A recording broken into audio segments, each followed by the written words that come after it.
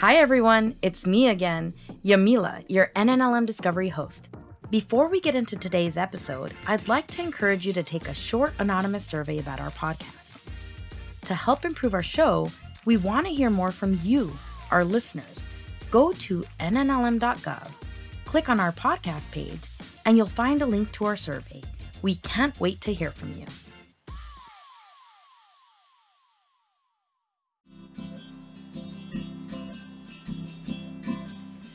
You and me, we used to be so stupid, awkward, and carefree, but we grew up a little in that house on South Downs Road. I'm librarian Yamila Elkaya, and this is NNLM Discovery.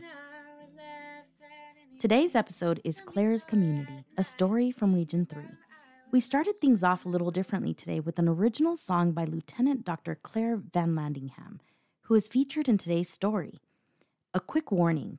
This episode contains discussions of relationship violence and the depiction of traumatic events. Listener discretion is advised. Margie Shepard, Community Engagement Coordinator, will be joining us today. Hi, Margie. Hi, Yamila. So this is our first episode with a disclaimer at the beginning. Can you tell us a little bit more about why there's a disclaimer? Yes, we're talking about a new program Region 3 funded over the last year called Claire's Community, which is trying to inform and educate the public so no one is a victim of interpersonal violence. Although we have a disclaimer, our story is more about building healthy, respectful, and nonviolent relationships. I think this is a positive story of hope and resilience that everyone should listen to. However, unfortunately, it is born from a horrible tragedy that we'll also be discussing in our interview. Wow, this sounds like a very inspiring story. I think we should just jump right into your interview. Anything we need to know beforehand? Yeah, just a couple things before we begin. We'll be talking to Shannon Van Landingham, Claire's mom. When she describes Claire's tragic passing, Shannon references October and January in her story. So just to be clear, this took place in October of 2017 and January of 2018. Claire's Community won a grant from NNLM in October of 2022. Also, we tried to add Claire's beautiful voice in this story as much as possible. She taught herself how to play the guitar and wrote some original music that you heard in the opening, but we'll also play more throughout this interview. So when you hear any guitar and singing, that's Claire. We also added Claire singing in a Navy choir to this story as well. My first question to Shannon was for her to introduce herself. Here's Shannon. Hi, I'm Shannon Van Landingham, and I am the Executive Director of Be More Like Claire. We are based in Lawrence, Kansas, but we have resources that can be accessed from anywhere as long as you have the internet. So you mentioned the name of your foundation, Be More Like Claire. Tell us a little bit about your foundation. Our organization was started as a way to honor my daughter, Claire, and her legacy of service and love and good works and doing good in the world. She was a dentist in the Navy. Claire was a staunch advocate for just basic human rights. She believed that everybody deserved access to food, housing, and health care. She was a big believer in mentoring and helping kids and young people. She was an advocate for violence prevention and interpersonal violence prevention. She was head of Take Back the Night once in Louisville, Kentucky, when she was in dental school, and did a public service announcement in which she said, we will rise up as a community and say that violence against anyone is unacceptable. So she walked the walk of putting her beliefs in action, and I always really admired that about her. Claire her life came to a tragic end. So I know it's hard, but I think it's something that, the project that we funded with you was kind of born out of this tragedy, but a lot of really good has come from it. So, I mean, if you don't mind, just kind of tell me a little bit about what happened.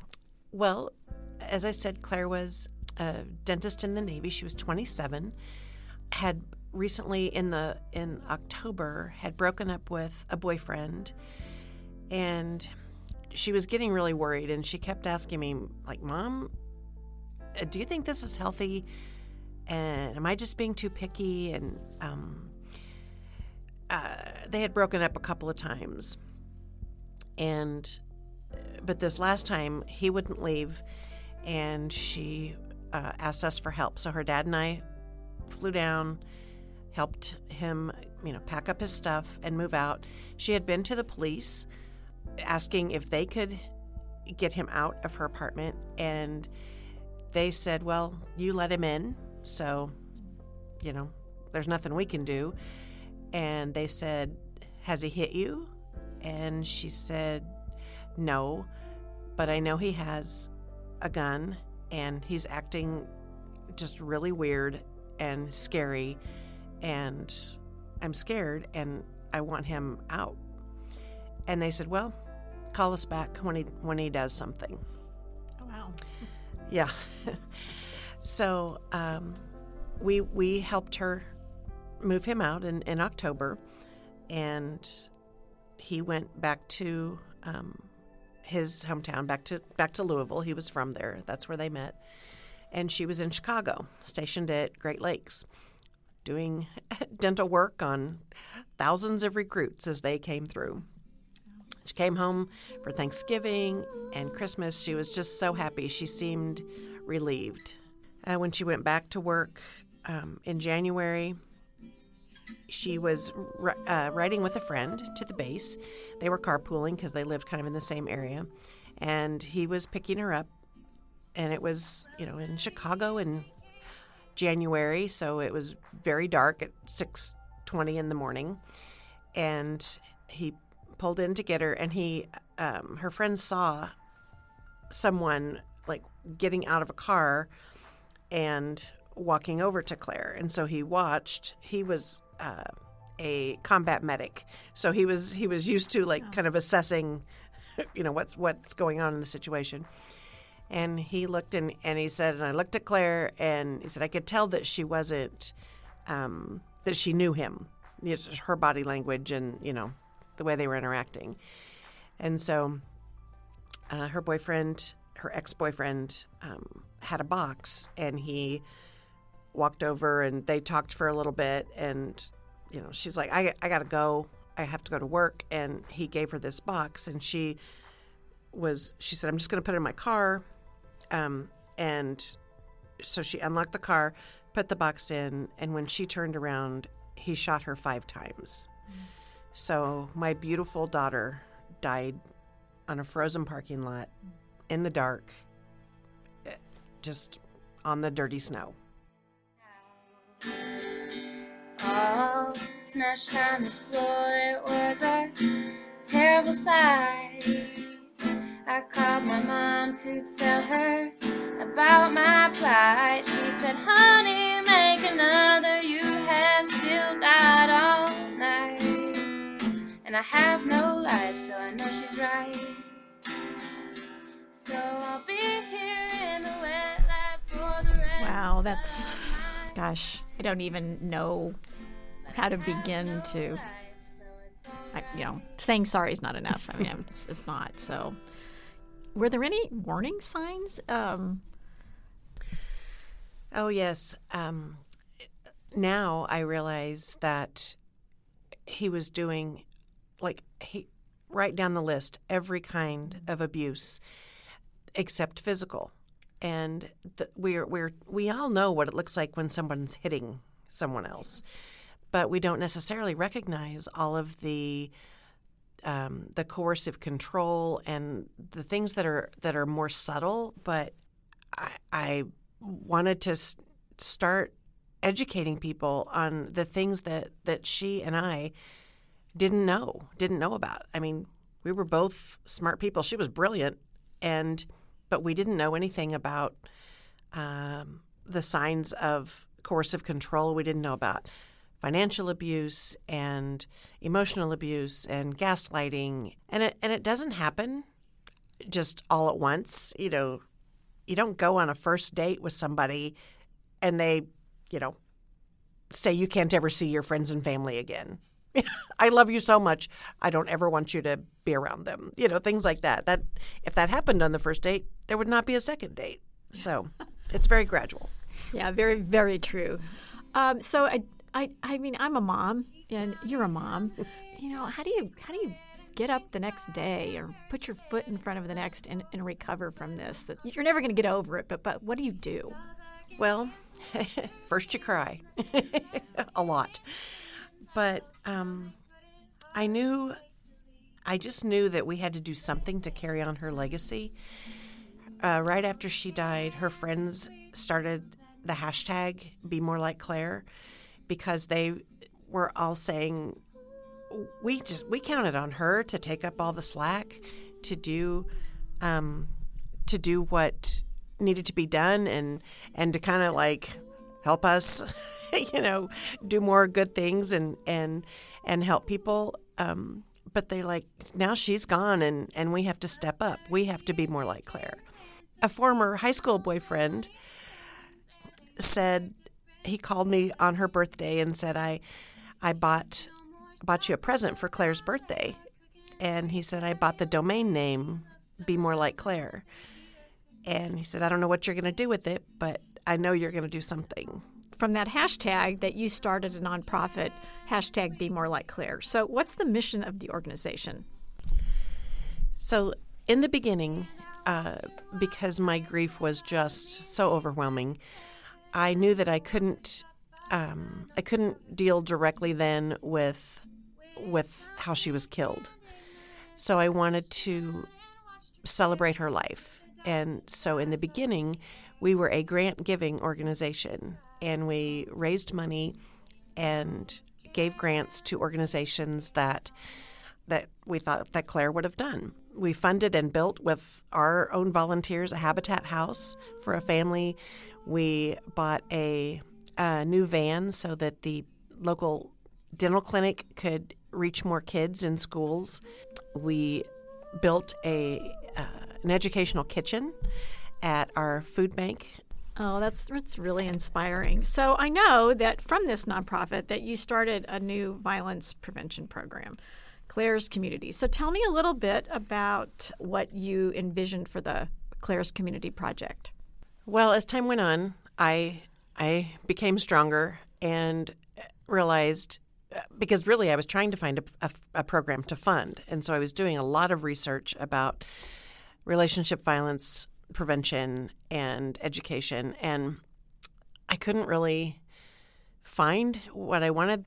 So we started working on our own curriculum, and we called it Claire's Community after her call to action. We will rise up as a community to say that violence against anyone is unacceptable. We now have a suite of educational programs and lots of resources. We have basically what I wish we would have known and what I wish Claire would have known and what I wish that my kids would have been taught as they grew up. And we know that hurting people hurt people. It doesn't happen in a vacuum. So everybody, it affects everybody. There's not one group or one demographic that doesn't have relationship violence. So can you just give me a brief explanation or snapshot of your project proposal for this grant application? Well, since we were new and tiny and didn't have a huge capacity, we kept it very simple. We asked for, one of the things we knew we wanted was a nice website. So NNLM Region 3 funded this beautiful website, claires-community.org, and it is just full of resources, of registration for classes we have blog posts, videos, all kinds of things for all ages. And then we have a lot of our materials also in Spanish. And then the other part was we needed help getting the word out. And so they funded our outreach position, and that helped as we were getting community partners, as we were talking about it in the community, having an extra person to help find these community collaborations and connections. What did it mean for you, not only professionally but personally, to be awarded this grant from Region 3? Well, it's meant a great deal. As I've said, we were just trying to launch this program, and it meant a lot professionally that NNLM believed in us. And personally, it helped me get through it, and working every day to make things better and to change lives and to save lives is the best thing you could hope for. I know you're just a year into it, so just kind of share some stories about how's it helped. I do have a recent story to share. There was a young woman on her bridesmaids trip, and the bride had taken our one of our classes and learned about all these signs and red flags and how they show up in relationships. And as they were, just hanging out during the weekend, she realized that 3 of them were in unhealthy relationships.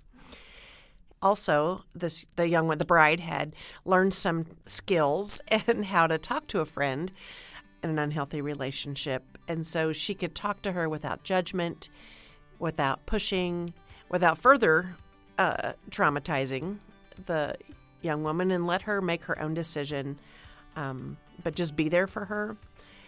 Within a couple of months, that young woman decided to leave the relationship and is now safe. So we're changing lives.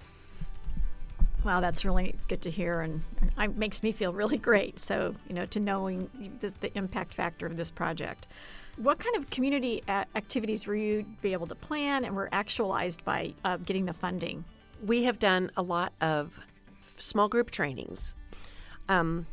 That's what I love about our program is it's very customizable for any group, and we are getting ready to train all the employees at a regional bank. And in that one, we will have a piece on how to recognize financial abuse for people who are coming in. We're also training hair salons because they see a lot of women. They have people in their chair that, and of course you talk to your hairstylist. And we are trying to meet people both literally and figuratively where they are. So where do you see the program going in the future? So do you have any long-term goals for Claire's community? We do. We want to take over the world for peace and love. Yeah. So one of the reasons that our website is so important is that we want to develop online classes and some kind of hybrid education pieces so that people can take a class wherever they are as long as they have a computer. So we've got this wonderful resource out there. So for anyone that's listening to the podcast that's experienced relationship violence in the past or currently experiencing it, what advice would you give them? It's so hard to see when you're in it, and it's hard. It's much easier to see from the outside.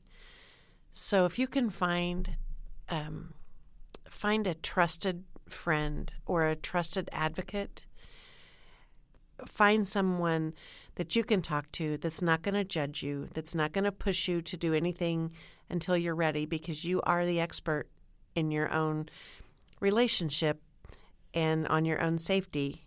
But find somebody that you can trust.